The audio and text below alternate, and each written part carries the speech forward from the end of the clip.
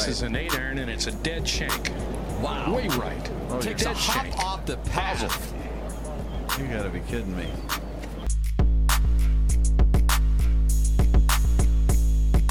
Very tough pitch shot right here. You got to hit it into the hill, one hop up and bite, and it's in. Kind of like that.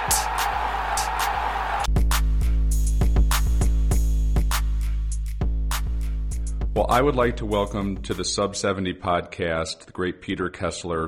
Peter, thanks for taking the time today. Lot to talk about of what happened yesterday with Tiger winning the Masters. Well, it's fantastic to be with you. I mean, this is, going to be one of the great weeks ever in the sense that we're going to start thinking about what Tiger's win meant. We're going to try to put it into perspective. We're going to think about the Masters and other major championships that warmed our hearts and stirred our emotions and kindled our memories. So this is a fantastic time to join you, and I'm very appreciative that you would call on me. Well, let's talk about, you've seen a lot of golf in your day. You've been around the sport for a long time. Where do you sort of rank it? Where do you put it? What's your sort of, takeaway from the events that unfolded yesterday? Well, you have to rank it up there with the most meaningful things that one has ever seen in sport or learned about, considering things that happened before we were born, like, Ben Hogan's accident in 49. But remember, in that case, the accident was in February of 49. He lost in a playoff for the LA Open the following January. And yes, things were crushed. And yes, he apparently was near death. And yes, he had pain for the rest of his life. But he won a major in 48. And he had the accident in 49. He picked right up where he left off in 1950. And won 6 major championships through 1953. So whatever the damage was to his body certainly didn't seem to damage his game. And quite frankly, a lot of guys who knew Ben Hogan really well at that time, like Tommy Bolk, felt that Hogan's leg action quieted down after the accident because it had to, because it wasn't functioning as it did before. But Ben had been such an aggressive lower body player from the top of his swing that now he was able to sync things up a little bit better and not sometimes spin out of his way too soon with his lower body. You think of Jack in 1986 at the Masters. Here he is, 46 years old. Nobody expected anything from him that week. He hadn't been making noise recently, but you've got to put that in perspective because between the ages of 38 and 46, Jack won 9 times on the PGA Tour, including 4 major championships, including the 4 in a row in the order in which they were conceived. He won the British Open, or the Open, which started in 1860. He won that in 78. Then he won the U.S. Open in 1980, which started in 1895. Then he wins the PGA Championship in 1980, which started in 1916.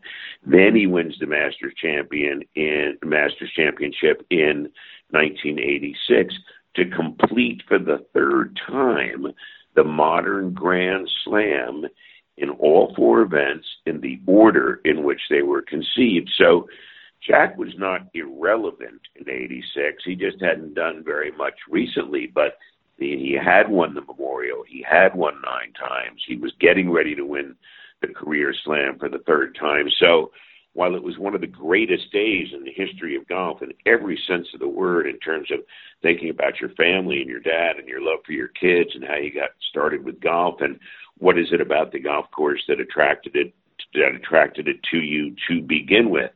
So that was completely different than the Hogan experience. So now you have this particular one, and folks are going to think of other tournaments that meant a lot to them. But in this particular case, here's a fellow who won 3 juniors, then 3 U.S. amateurs, and he wins 14 major championships, professional ones, in a fairly brief period of time from 97 to 2008. And now here we are in 2019, and it's more than 10 years since he won his last major. And over that 10-year period, there's a whole lot of guys who only won 1 major, whether it be Adam Scott or Duffner or Keegan Bradley. It doesn't matter. Zillion guys have won one in the last 10 years, including Darren Clarke and Y.E. Yang. Guess what? Tiger's also won one in the last 10 years. So he just tied 10 or 12 guys who picked up one since he stopped winning in '08. And the only guy who had more major championships before him when he won his last, before yesterday, major championship in '08, the U.S. Open at Torrey Pines in San Diego, only Nicklaus was ahead of him in majors, and only Snead was ahead of him in wins. Now, as you and I talk today, my friend, Jack Nicklaus has 20 major championships. That's 18 professional majors and 2 amateurs. Jack just decided not to count the amateurs a few years ago because Tiger has 3, so Jack figured, well, maybe I shouldn't count them now since Tiger's piling up the pro majors. But in everything Jack ever wrote or said and talked to me about on television, it was always 20. And Tiger always counted his 3 amateurs and Jack's 2. So now it's 20 to 18. And now the next 2 major championships are taking place where Tiger's particularly comfortable. That doesn't guarantee anything, excuse me.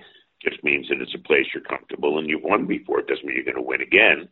So this Tiger story is very complicated. It has so many layers. You've got a story of redemption.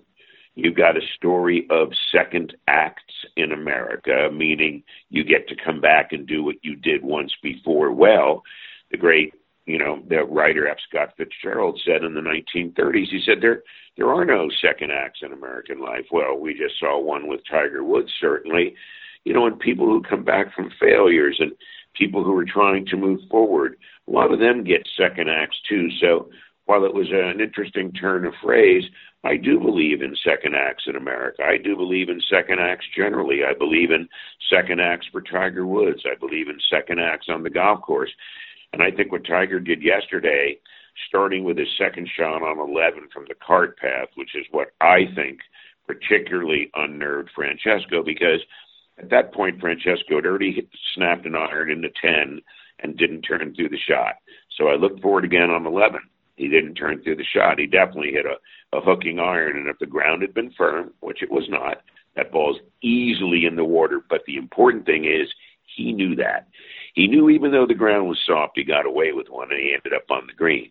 And then here's Tiger in absolute garbage, 50 yards right of the fairway on a cart path of crushed rock, and he hits an absolute bullet inside of Francesco.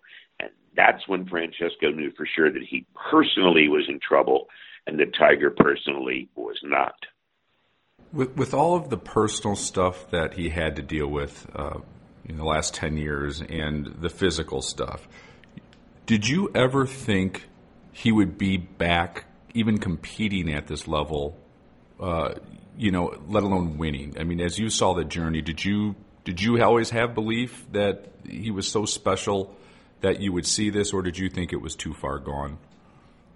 Yeah, I think what happened is I personally got to a point where rooting for Tiger became more a anticipation of things that you hoped would happen as opposed to a realistic sense based on his recent experiences. So based on recent experiences, which piled up over now an 11-year period, we know that rooting for him over these last several years, particularly in between back surgeries and some of the other issues that he had to deal with personally, that there was no reason to think he was going to win another major. I mean, he wasn't Tiger Woods, that player anymore. And I knew Tiger pretty well from 1996, the end of 96, when he was 20, and he and I did our first TV show together, right through the slam that concluded in 01 at the Masters. And I knew him reasonably well then. I wouldn't say we were good friends. That's stretching it. We were certainly very friendly, and he would take my calls and he would come to the studio whenever I wanted. We had that kind of a thing going for sure, and he trusted me, and I loved having him on. But I didn't get close enough to him and his group over these last few years to have a really good sense of what was or was not going on. And his people are, masters of spin, and Tiger's a master of deflection, and you're not really sure what he really meant. But what I saw in the last year made me think that, yeah, he could do it again because, he briefly held the lead at the Open Championship at Carnoustie playing with Molinari, who ended up winning. And Tiger wasn't just quite ready yet. He had the lead on the back nine and couldn't quite keep it together. Then he goes to the PGA Championship a few weeks later, shoots a putt around 64 and finishes second in the golf tournament. That impressed me. Then he goes to East Lake, which is a really hard golf course, and it's a wonderful golf course, even though Reese Jones did a little bit of a muck-up there, which is what Reese does. And then when he won at East Lake, the Tour Championship, playing with Rory, that's when I went, you know what? I think he's playing some good golf. He looks like he feels pretty good. I don't see that stress in his face. I don't see those deep furrows in his brow. I remember when Greg Norman had a chance to win the Open Championship that Sink won, that when Greg got to the first tee the last day, I saw this look on his face where his skin appeared to be stretched so tight across his face that if he smiled or he frowned, the skin might actually crack. And he was a whiter shade of pale, as Procol Harum said. He really was. And I expected trouble, and he got into trouble with his very first shot. He tried to play some kind of a safety shot instead of playing his game, and I knew right then, that the whole thing was over. And so, I really believed that coming into this event, that Tiger was the best player who was going to play at the Masters, and that he had the toughest mental game. Now, my son Christopher, who is in a pool, and I never guess. I'm always saying, nobody knows anything. Just let him play. Pretend it's a movie. If it was a second scene, you wouldn't ask how it ended. You just let it unfold. Let the golf tournament unfold. Yesterday after 6 holes, guys are saying that's it. Molinari hit the most incredible chip. It's on the 6th hole. You have to finish. It's like the second inning of a baseball game. It's like, hey, can we get underway here for a second? But, my read was that Tiger coming in was the best player in the best form. And I said to my son Christopher, I would take Tiger this week. And, of course, he took him, and he had one other pick, and he picked Rory, which I wasn't so sure about one way or the other. There's an enigma for you in a 1-hour conversation. But I believe that Tiger was the best player going into this event based on what's happened since last summer at Carnoustie. You were down at Augusta. I know you're spending some time with Mr. Gary Player. And did he give any sort of insight that you could share of, what he was witnessing as it was unfolding, or, thoughts that he saw afterwards of, once again, he's reached the highest pinnacles of playing professional golf, and, who better to have some insight of what it takes to win a major in your 40s than Gary Player? Well, that's right. I mean, particularly considering, he had won the Masters the year, before at the age of 42 in 1978. So he was intimately familiar. But Gary Player never had any of those kinds of issues or accidents or things to deal with in an interpersonal kind of way. So, well, he couldn't relate to what Tiger had to go through personally because, well, nobody really could. That was Tiger's life, not Gary's. But, Gary has always said to me that he thought, and Arnold said the same thing to me, and Jack said the same thing to me, that Tiger had the freest release through the strike of anybody that he'd ever seen play golf. And he thought he had the best distance control with his irons of anybody he'd ever seen play golf. Now, he saw Snead and Hogan and Nelson and Jack and Arnie and Billy. I mean, everybody, and Seve, and they all agreed that, that Tiger was the guy. And during the first several holes yesterday, when people were saying, in particular, Tom Brady wrote a tweet and said, man, nobody's going to beat Molinari, he just doesn't make mistakes. And they were only on the 6th hole at that time. And so Gary tweeted back and said, don't worry, everybody makes mistakes. Hang on, they're only on the 6th hole, or something to that effect. But starting with the second shot on 11 inside of Molinari's to that green, Tiger never missed another shot. I mean, it was ironclad from the second shot on 11 through the final hole of 18. Everything went exactly where it was supposed to go. There were no blocks. There were no snaps. His distance control with his irons was, as usual, better than anybody ever been able to control their iron distances. And so, it was, an incredibly long, tough and ultimately very triumphant journey. In your years of dealing with Tiger, and you kind of mentioned this earlier, that you knew him as a young professional, did you see that in him when he was, you kind of, like I said, talked about this a little bit earlier, that he was quite easy to deal with and, affable? I remember those interviews he used to have, and he had a big smile on his face. And then some point in the mid-2000s or something, it looked like it got pretty tough with him in the media. Now he's kind of come full circle again, where he smiles and he answers the questions. What progression of your relationship with him did you sort of see that transition from, young guy to, full on professional, and then I assume that fence goes up deeper and deeper. And then are you seeing the same thing that we all kind of are, since you kind of know him better, that it really does look like he's playing with joy now and doesn't mind the process and seems more open to let the public in a little bit? Yeah, well, certainly what happened was, you'll recall clearly that, after Tiger first started doing shows with me, he did a couple of print interviews, and he told a dirty joke in the car to one of the interviewers and said, please don't use that. And the guy said, oh, I'm definitely using it. And so Tiger got burned, okay? Tiger trusted somebody and he got burned. And so he found out fairly quickly that his only safe haven was to do something with me. And so he came in quite regularly until I got fired at the end of 2001. And we were very friendly. And, and I'd seen him from time to time since, and of course saw him at all kinds of major championships. Subsequently, getting fired didn't end my interest in golf or my ability to go to the events. And nor would I have let that have interrupted me. But I think when he got burned, he got guarded. I think he felt some racism.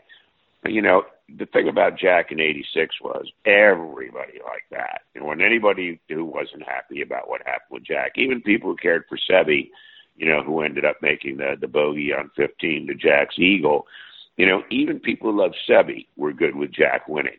But it's different with Tiger. Not everybody likes Tiger. First of all, he doesn't look like everybody else, and he hasn't had the same life that Jack had, and he isn't considered the same kind of balanced family man, even though he's great with his kids and has a good relationship with his ex-wife, Elin, as I understand it. And so, Tiger isn't universally loved, as Jack by '86 certainly was. Jack's love affair, or our love affair with Jack, really started in '70, after he lost 20 pounds in 20 days at the end of '69 after the Ryder Cup. And he called his clothier and said, in 20 days, I'm going to be 20 pounds lighter, so come outfit me again. And 20 days later, he lost 20 pounds. So no teams and green juices and, a year of all kinds of, let's do that. He did it like grown men did it at that time, like I do it right now. You do exercise a little more and you eat a little less. This is not complicated.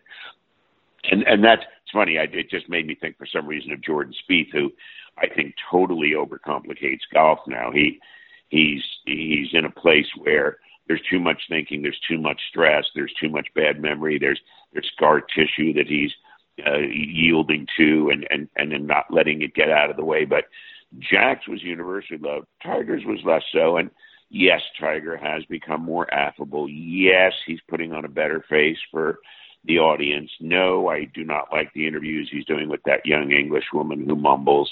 I have the whole dynamic of that does not work. And even though it's obvious they have a personal relationship, given the give and take that they do now in these little vignettes, it's not working, and he's tired, and she doesn't know the right things to ask. And so they're not showing him off in the way that they could, even though they have an 8 million year exclusive relationship with him to produce content. And of course, I wrote to Tiger's people and Golf TV and said, let me do it. I said, if you let me do it, you'll get exactly what Tiger has to offer. Nobody else is going to unlock him except for me. And of course, I never heard back from anybody. But yes, there's definitely been a metamorphosis in the way that Tiger has responded to, not responded to, and now grudgingly, I think, yielded to what he feels is a responsibility at this point to try to be more friendly. Yeah, and I notice it with the young guys waiting for him. It appears, from afar that there's a mentorship that he's, through the team events and probably through phone calls, that he's helped that young group. And, in this heyday, you would have never seen other tour players wait for him. And to see those guys, even like Poulter, who there's a history with from at least Haney's book, waiting to congratulate him, it looks like he's one of the guys in the frat house now. And I think as a golf fan, it's cool to see, the relationship he has with Mickelson and mentoring to those young guys. I just think is fantastic. It's I never dreamt he would get there. I always thought he'd be the steely-eyed competitor like Hogan was, where he kind of kept to himself. But on a human level, I think fans enjoy seeing that. Well, yeah, he's definitely gotten better at that. But, the real reality is once he's on the golf course, it's Assassin City. I mean, he wants to take everybody down. He wants to step on your neck, and then he wants to step on it again. That's one of the great things about, watching Tiger down the stretch yesterday. All of a sudden, everything was different. He was in a different mode. He was totally Tiger-esque. Francesco had issues. They all had issues. Koepka knocked in the water. Poulter knocked in the water. Francesco knocked it in the water. I mean, it was a stunning parade, and every great player who's ever played well at the Masters always says the same thing. Oh, number 12? Oh, you just hit a scoring club with a little bit of a draw over the center bunker and just try to put it in that 10-yard strip in the center, and no matter where the pin is, you just take your 2 putts and go on. It's not a hole you try to make a 2. If you roll one in, that's fantastic. But this is a hole you're just trying to put yourself in position, and just like Jordan Spieth a few years ago when he came out of that shot with the wrong club and gave it a little shove towards the hole, that didn't work. And Weiskopf made, an 11 or a 13 there once doing the same kind of nonsense. So, Tiger was ironclad in his planning, and he was ironclad in the way he was able to ultimately pull it off, which, of course, yielded the victory. So, yes, I think he's friendlier, but remember, these guys are 20 years younger, too, and that counts for something that's not good in the sense that you don't tend to hang around with people who are 20 years older than you for your group because you're interested in different things. I mean, they don't have kids. Tiger has kids. He's got an ex-wife. He's got other stuff. They're more carefree and fancy-free. But yes, but no, he's not going on holiday with them. But yes, they all get along much more, and they all have great respect for Tiger. And Tiger has respect for them. But Tiger knows that Tiger's the greatest, and that at his best, they can't play with him. And I'm sure the level of internal satisfaction today, that the coins of self-satisfaction are bulging in his heart. Yeah, I'd have to imagine, they always said, well, I want to play with him when he's at his best. And that quote Duvall had that said, oh, hell no, you don't. Well, you just kind of saw that. You saw what he could do on the back nine of a major championship and play, really, really solid, strategic, smart golf. And, yeah, they finally saw him at his best in the biggest stage of what he can do. It's great for the game, and I'm sure if they couldn't win it, they would love to see Tiger do it.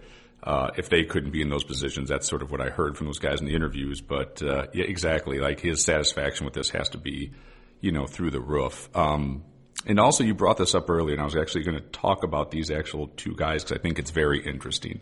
You brought up Rory McIlroy, and what's your sort of view of him and the Masters, where he's been so close? This kind of, if he wins that, final piece of history where he has that green jacket and then he has the slam, do you think he's putting too much pressure on himself? I know he talked this week about saying, I'm just going to treat it like a regular tournament. What's sort of your view from 10,000 feet of the Masters and Rory at this point? I think it's less linked to the Masters specifically as opposed to some kind of a mental bugaboo, and much more related to his golf game. Rory's driving ability is better than anybody else in the game, and the sequence of events that his body makes during his swing with his driver is exactly what you want. There's a lower body turn out of the way, but it's in sync with the shoulders waiting for the arms to get back to impact before they, in fact, open up. So his driver swing is phenomenal. But good pitchers of the golf ball don't do that swing when they pitch the ball.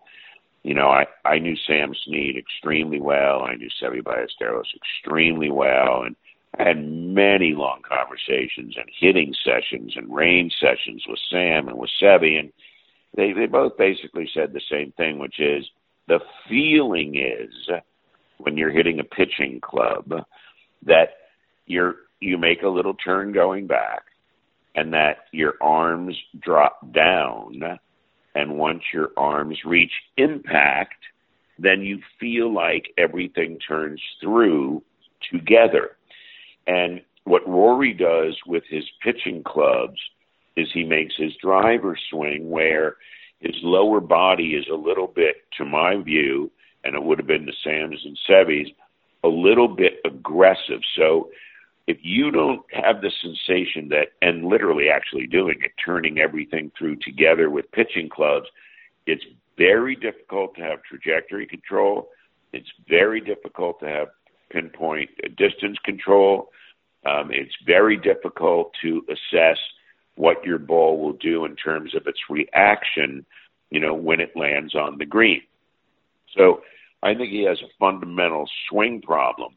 And I had sent him a note night before a tournament several weeks ago, and the next day he came on TV and he said, gee, I got this night before last night, and I don't know him personally, and he said, I got this note last night, and he said, somebody was talking about how I need to turn everything together through on my pitches, and he said, this is exactly what I've been working on. And so if he is, I think it's fantastic, because I think it's an issue that has to do with his golf. And Augusta National, you get a lot of chances for pitches. Tiger got lots of 8-irons, and yesterday, anything 7-iron or less, I call a scoring club. And, with his scoring clubs, Rory's not as good as he could be. With his 5-iron, he's really good, but with his 9-iron, he's really not.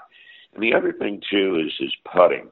I would love to spend some time with him on the putting green, like 3 minutes. I feel like I could completely sort him out. What happens with Rory is, and it's happening with Jordan, too, is there's way too much mechanics involved in the putting.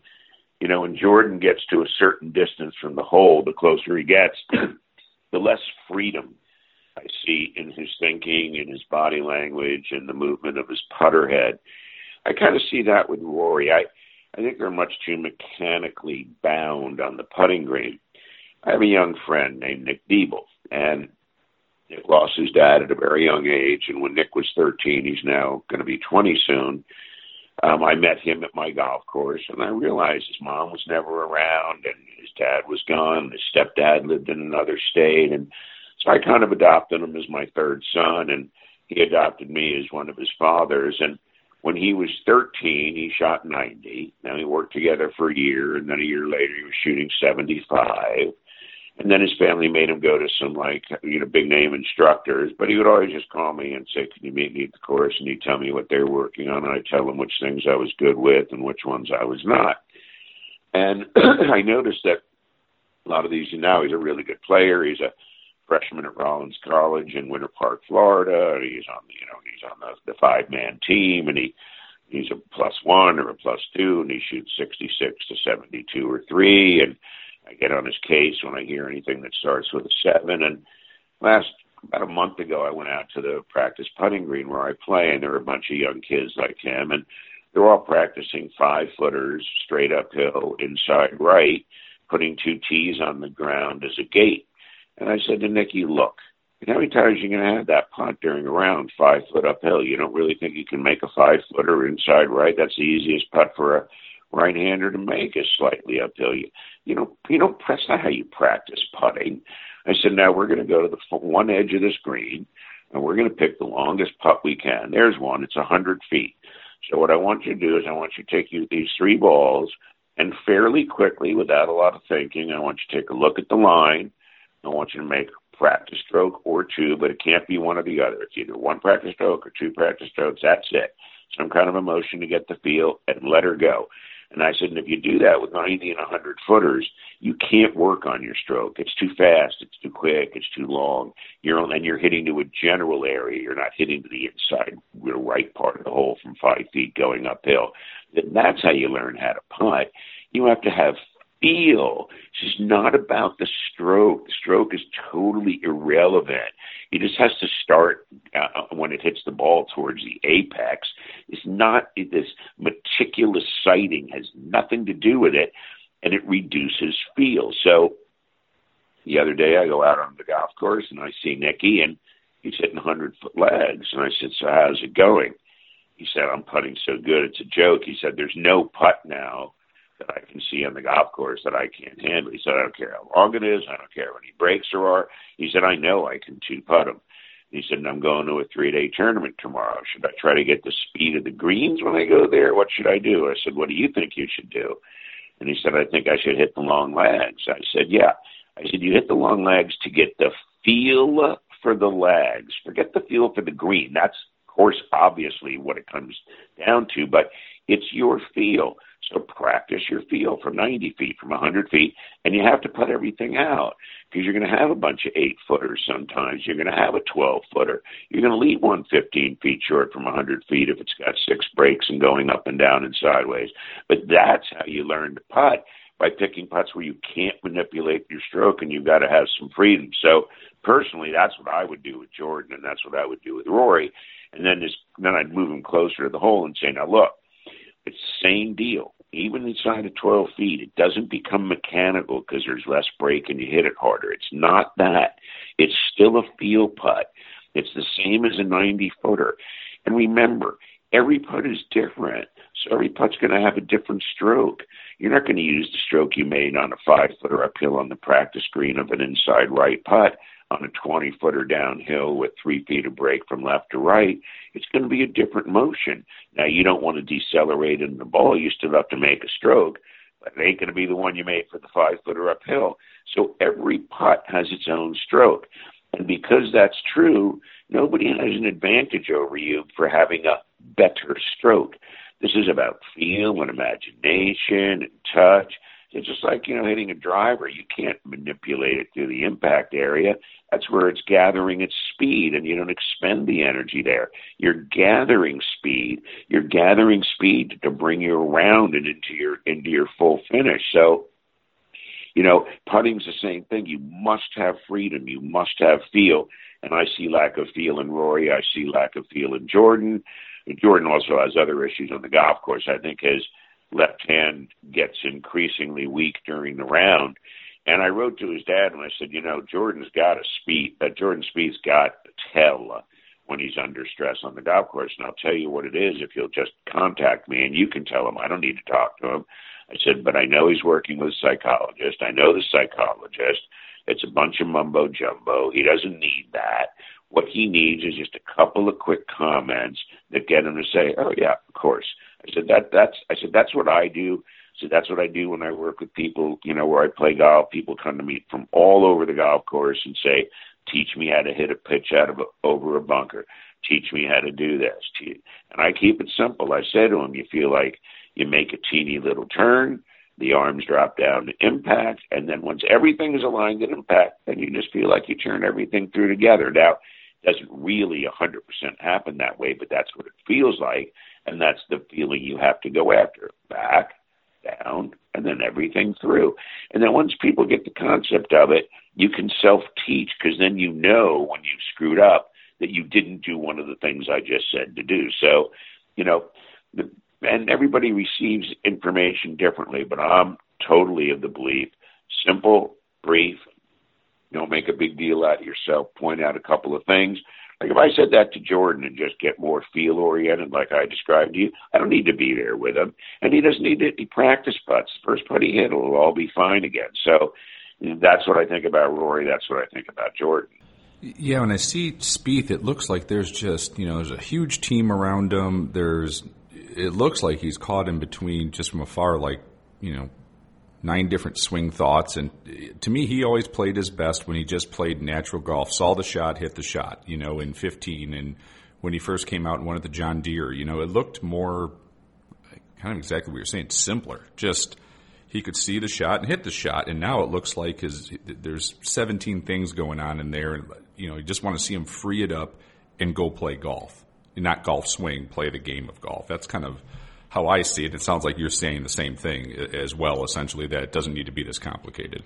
Well, we saw Tiger go through the same thing. I remember all those rehearsal swings when he was working with Sean Foley, and he would get to the top, and then he'd swing to the left way too soon or lay the club off. I mean, all those, the torturous pre-shot routines that Tiger went through for years, which is, of course, consistent with your earlier comment. Well, nobody thought he was going to win anything then. He couldn't even hit a shot. So, yeah, I mean, it's the same thing. I think Jordan's just super overloaded. And, I mean, to me, if I had Jordan per day, I would just take him out on the golf course and get in the cart and go play 18 holes and tell him he's got 25 seconds from the time we arrive at the ball before he has to hit it.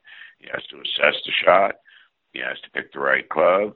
He has to decide on the swing he wants, and then he has to execute. You get 25 seconds, and if there's any tension in your body, we start all over again. That's what I would do with them. It's all simple stuff. If you know enough, if you think it through, if you're experienced enough, you spend enough time with great players like Gene Sarazen and Jack Nicklaus and Arnold and Seve and Gary like I have. Let's talk about the TV coverage. Two questions.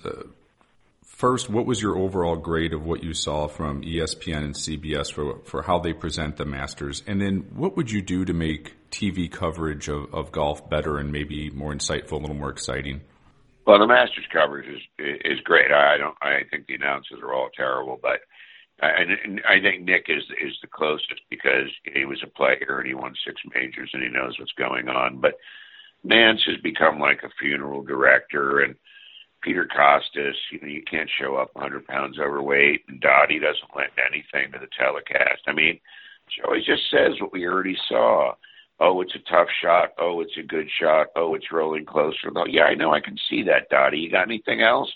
So I pretty much don't listen to anything. A lot of times I'll just put on a really great album, and that's much more satisfying, and try to pick something that fits the great visuals. So the camera work is great.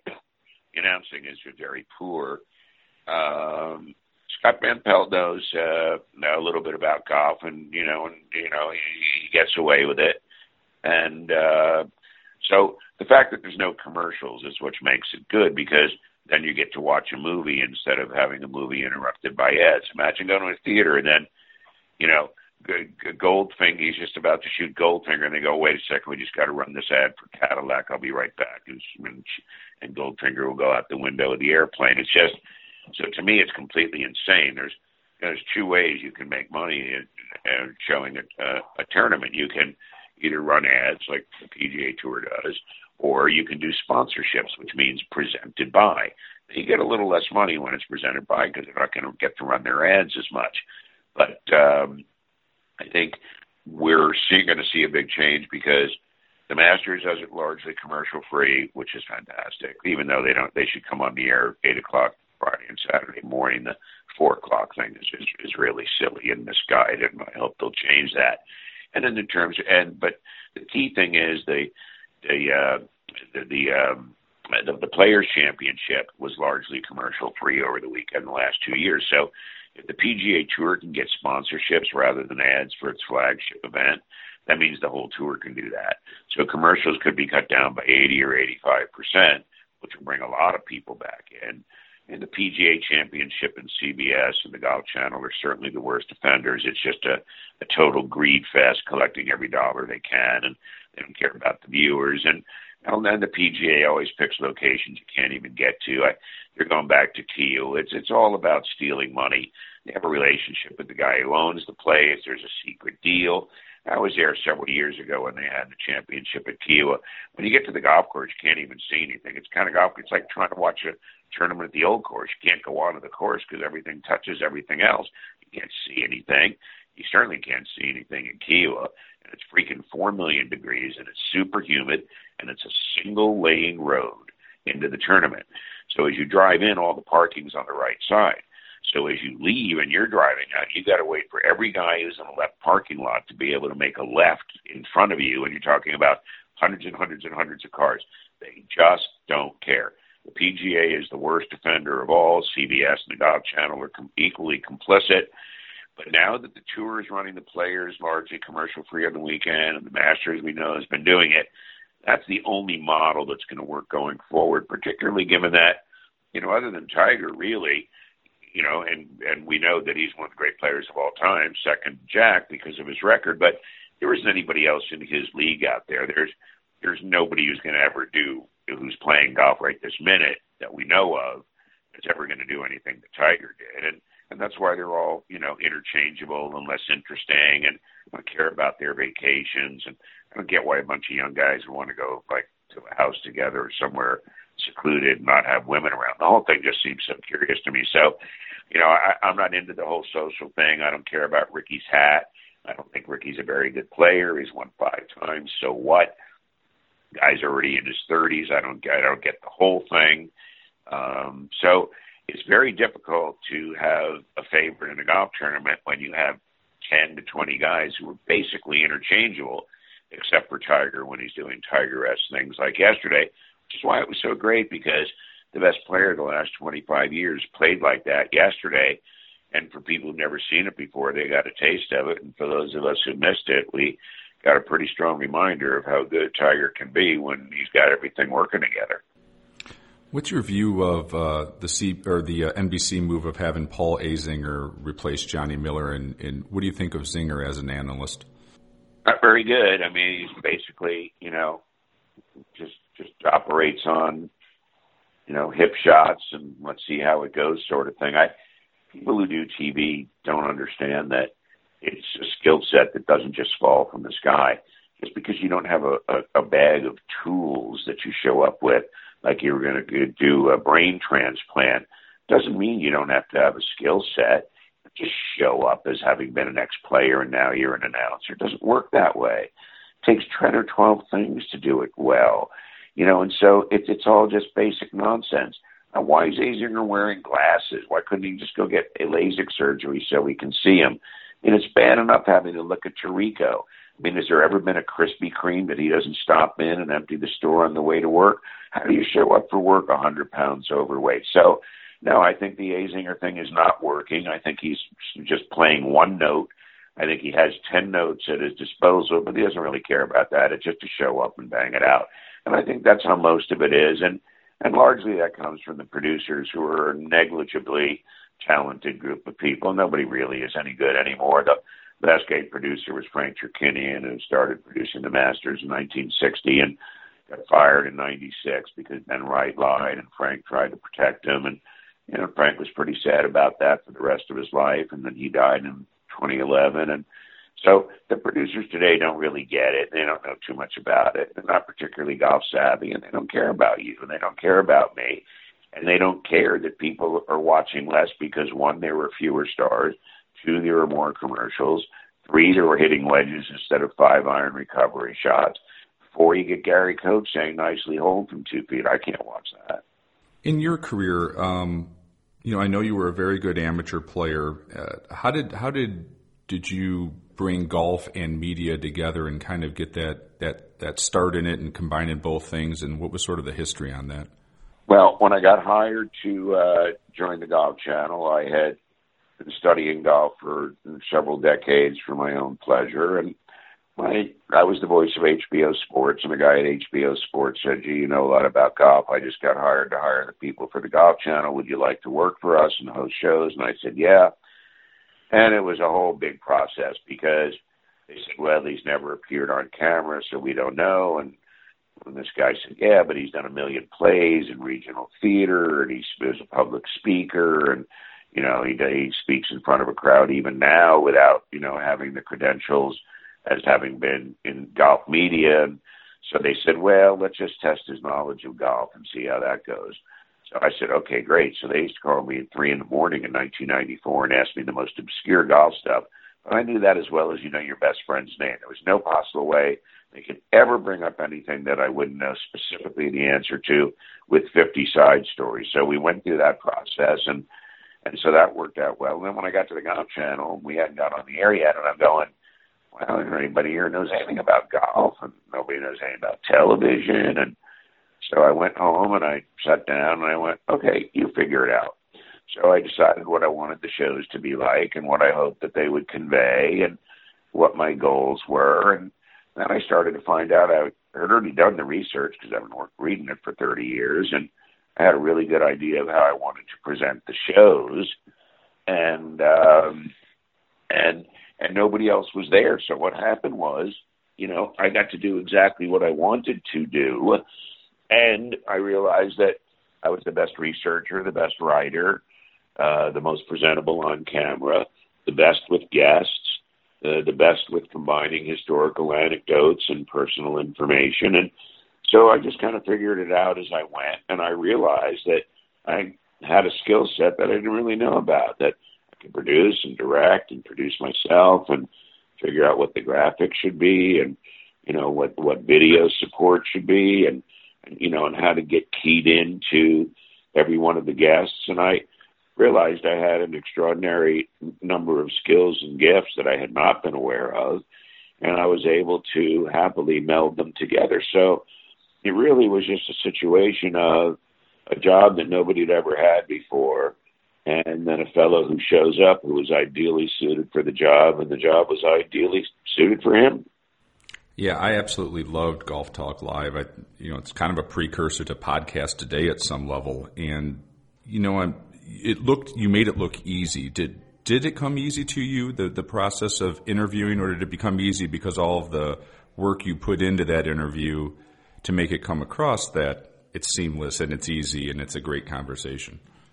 Well, it's a little bit of both. I mean, the trick is that you got to obviously be prepared, and you have to have an idea of what the answers are going to be so you can know which way you're going to go next. So I wrote them all as little plays in my head, so I knew pretty much, how the hour was going to go. I knew what the answers were going to be. I knew everything you could possibly know about these people going into the show. So half of it was preparation, and then the other half is, there comes 10 times in every live show with boring people that there are going to be moments where you have 2 seconds to come up with the answer that you would come up with if you had the rest of your life to think about it. And you got to get it right in 2 seconds. And I was really good at getting it right in 2 seconds. I only on 2 occasions, an interview with Arnold and one with Tim Fincham out of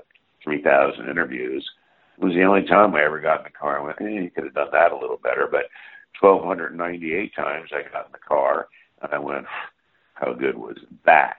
I never, ever, ever got in the car and said, I can't believe I didn't think of this. I should have said that.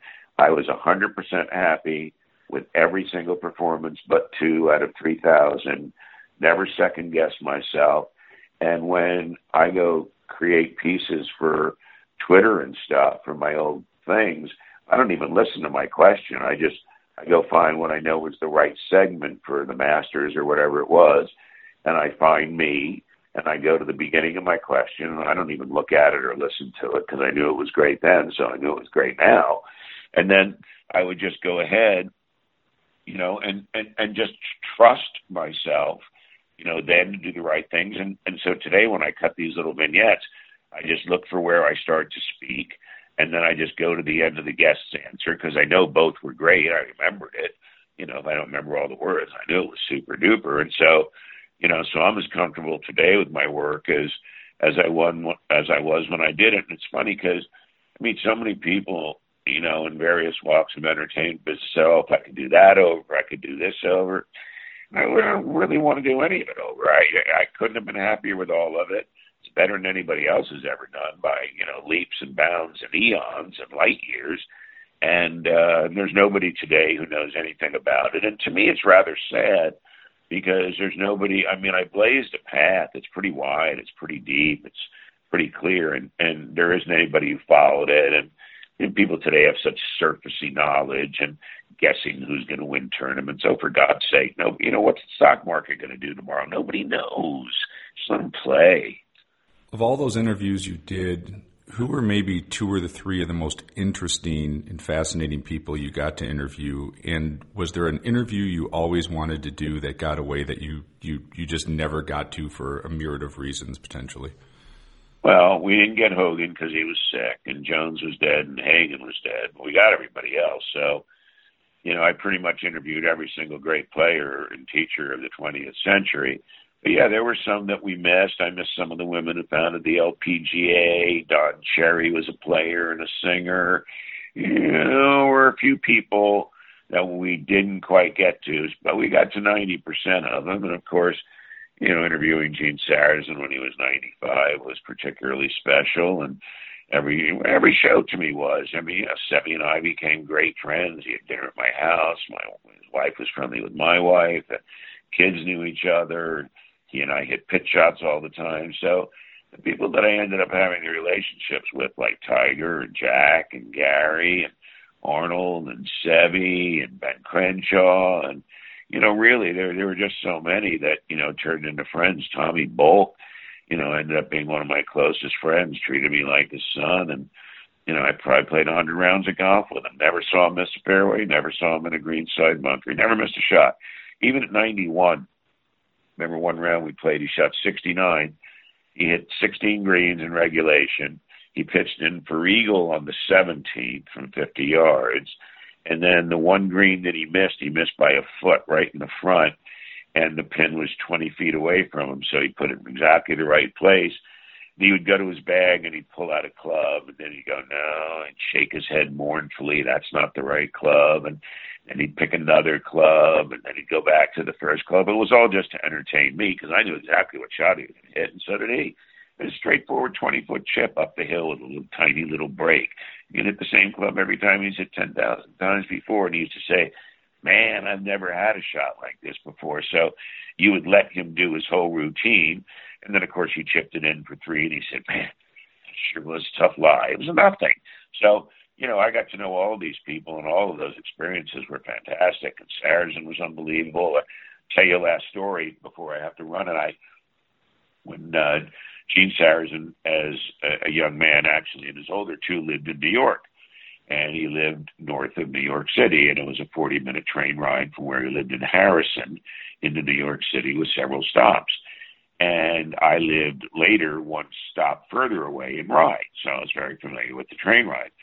So in the 1920s, when Gene, who was the first man to win all 4 major championships, used to go to New York City, he would take the train. And Gene figured out if he took the train from Harrison, that a couple of stops later at Pelham, landed there at 1:15, that the Ziegfeld Folly showgirls, who all lived in an apartment complex in Pelham owned by Florence Ziegfeld, the great showman and producer, that they would all be getting on the train to go into New York for rehearsals and the play that night.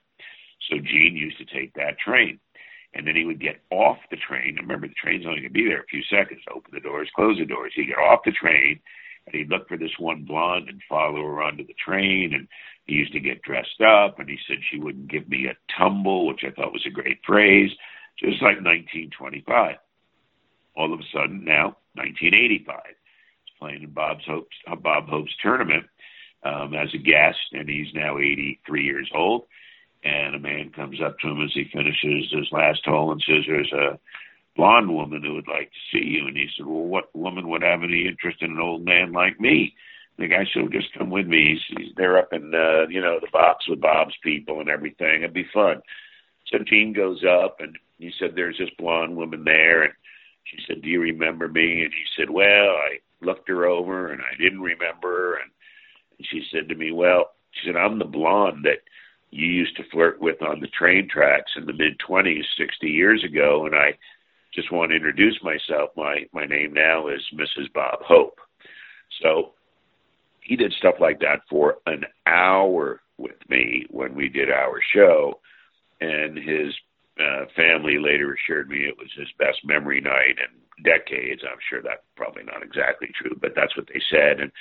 But he was brilliant, and he stayed with me, and we talked about the Double Eagle and Bobby Jones and Walter Hagen and Shell's Wonderful World of Golf. And funnily enough, when I was 20, I played with Gene Sarazen and Reggie Jackson completely by accident in 1972.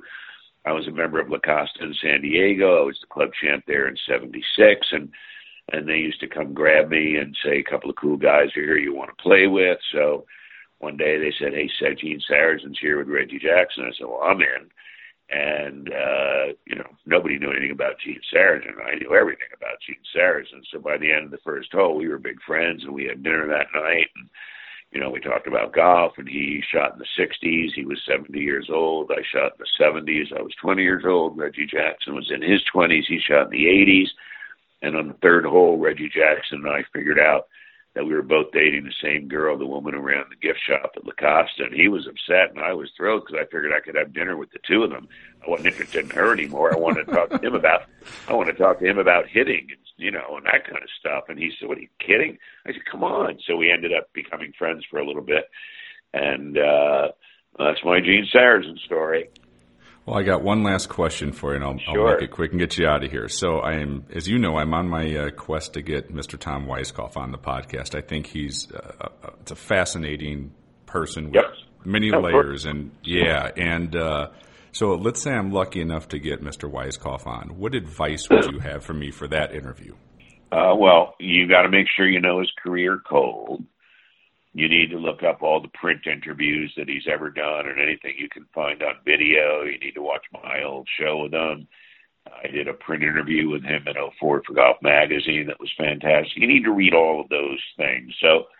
And then you need to decide, then you need to just put out a legal pad, really, is what I used to do. And just anytime I thought of a question during the week, I just wrote it down. Anytime you think of a Tom Weiskopf question, just write it down. And then when you get closer, then the list starts getting long. So you start culling it down to your best 10 or 15 questions. And Tom's real chatty like I am. So, he knows, what you want. And he knows what the audience wants like I do. So you're not going to be able to ask him that many questions. All of a sudden you're at 2 hours. And, with Tom, 30 minutes, 40 maximum. But you got to let him get out of there. So you've got to pick your 10 best questions, and they all have to be a 10. And they all have to pass the sniff test. This is as good as I could have done. And then you do exactly what you did with me. I checked you out. I heard that you were very good at this. And you ask really good questions, and you stay out of the way, and you don't interrupt me. And it's very hard to do. It's very hard to do because I've been on your side of the deal. You kind of hear something, you want to dive in, but, you just let the guy go. So let him run. It's kind of like having me, except, in terms of golf, he's certainly had a career a billion times more interesting than mine in terms of the playing side of it. But, you want to talk to him about that night. He went out to a golf course he was building, and he almost got sucked under in the muck, and it took him hours and hours to get out, and all of his clothes actually came off in the quicksand or whatever the muck was that he was stuck in. And, you certainly want to talk to him about his design philosophy. You want to question him on Jack Nicklaus's design philosophy, which will elicit some interesting answers. You want to talk to him about, do you still love the Masters even though you tied for second 4 times? So, it's those kinds of things. And you've done it with me today, so I don't really think, I don't really think you need much advice from me. This went exactly as it was supposed to go, and you sent me in directions I was absolutely delighted to be jettisoned off to. So you just keep doing what you're doing and just trust yourself. And, you and I are friends, and, you can always contact me, and you can always run something by me. And you're younger than I am, and I didn't have anybody to help me. I had to do it all by myself. But I was lucky enough that for some reason, I don't know how I was able to do it all, but I did it all. But not everybody's like that. And, 99.9% of people should call somebody like me and say, what do you think about this? What do you think about that? I need to be mentoring more people who are on camera who I could be helpful to. And there's quite a few that I do help whose names I won't mention, but, I'm here to be leaned on. I'm here to be used at this point. I'm here to give advice at this point. I've done everything. There's nothing out there. I'd like to do more, but I've done everything. I got to do everything I wanted to do, and I did it better than everybody else. And, you're off to just super start with the work that you're doing here. So my advice to you is just keep doing it. Keep getting better. Your questions are crisp. Your questions are clear. There's no ums and ahs. So you're way down the road. So at this point, it's just refining your technique, making sure you're happy with the list, and always imagine that it might get cut shorter than you like. So make sure that every question is a 10 so that There's not one you're waiting to get to and you didn't get to it. Get to it. Get to it right now. Go to your best stuff right now. You don't work your way up. It's not like accelerating on the highway to 50. You start at 50. You don't work your way. There's no easing in. You just go. And I think you know most of that stuff already, and I'm happy to give you the reinforcement, but I think you're very good at what you do, and I'm very pleased to have been on the show, and I'm delighted that you asked. And believe me, between you and I, Wise Cop will be doing your show. Don't you worry your little heart. Well, thank you so much, and I will be leaning on you when I hopefully get him to agree to go on. So thank you so much for your time today and your insights, and thanks for all the work that you did in your career. It really did inspire me to kind of do this, and you're kind of the first out there. So you're influencing a lot of people of the work that you did in your career, and I thank you for it. It's a pleasure, and it's a pleasure with you, and thanks for your interest in me and keeping my name out there, and that's important to me still. So this has been a wonderful experience, and I was really looking forward to talking to you, and it was everything I hoped it would be. Thanks, Peter. Have a great day. Same to you, my good friend.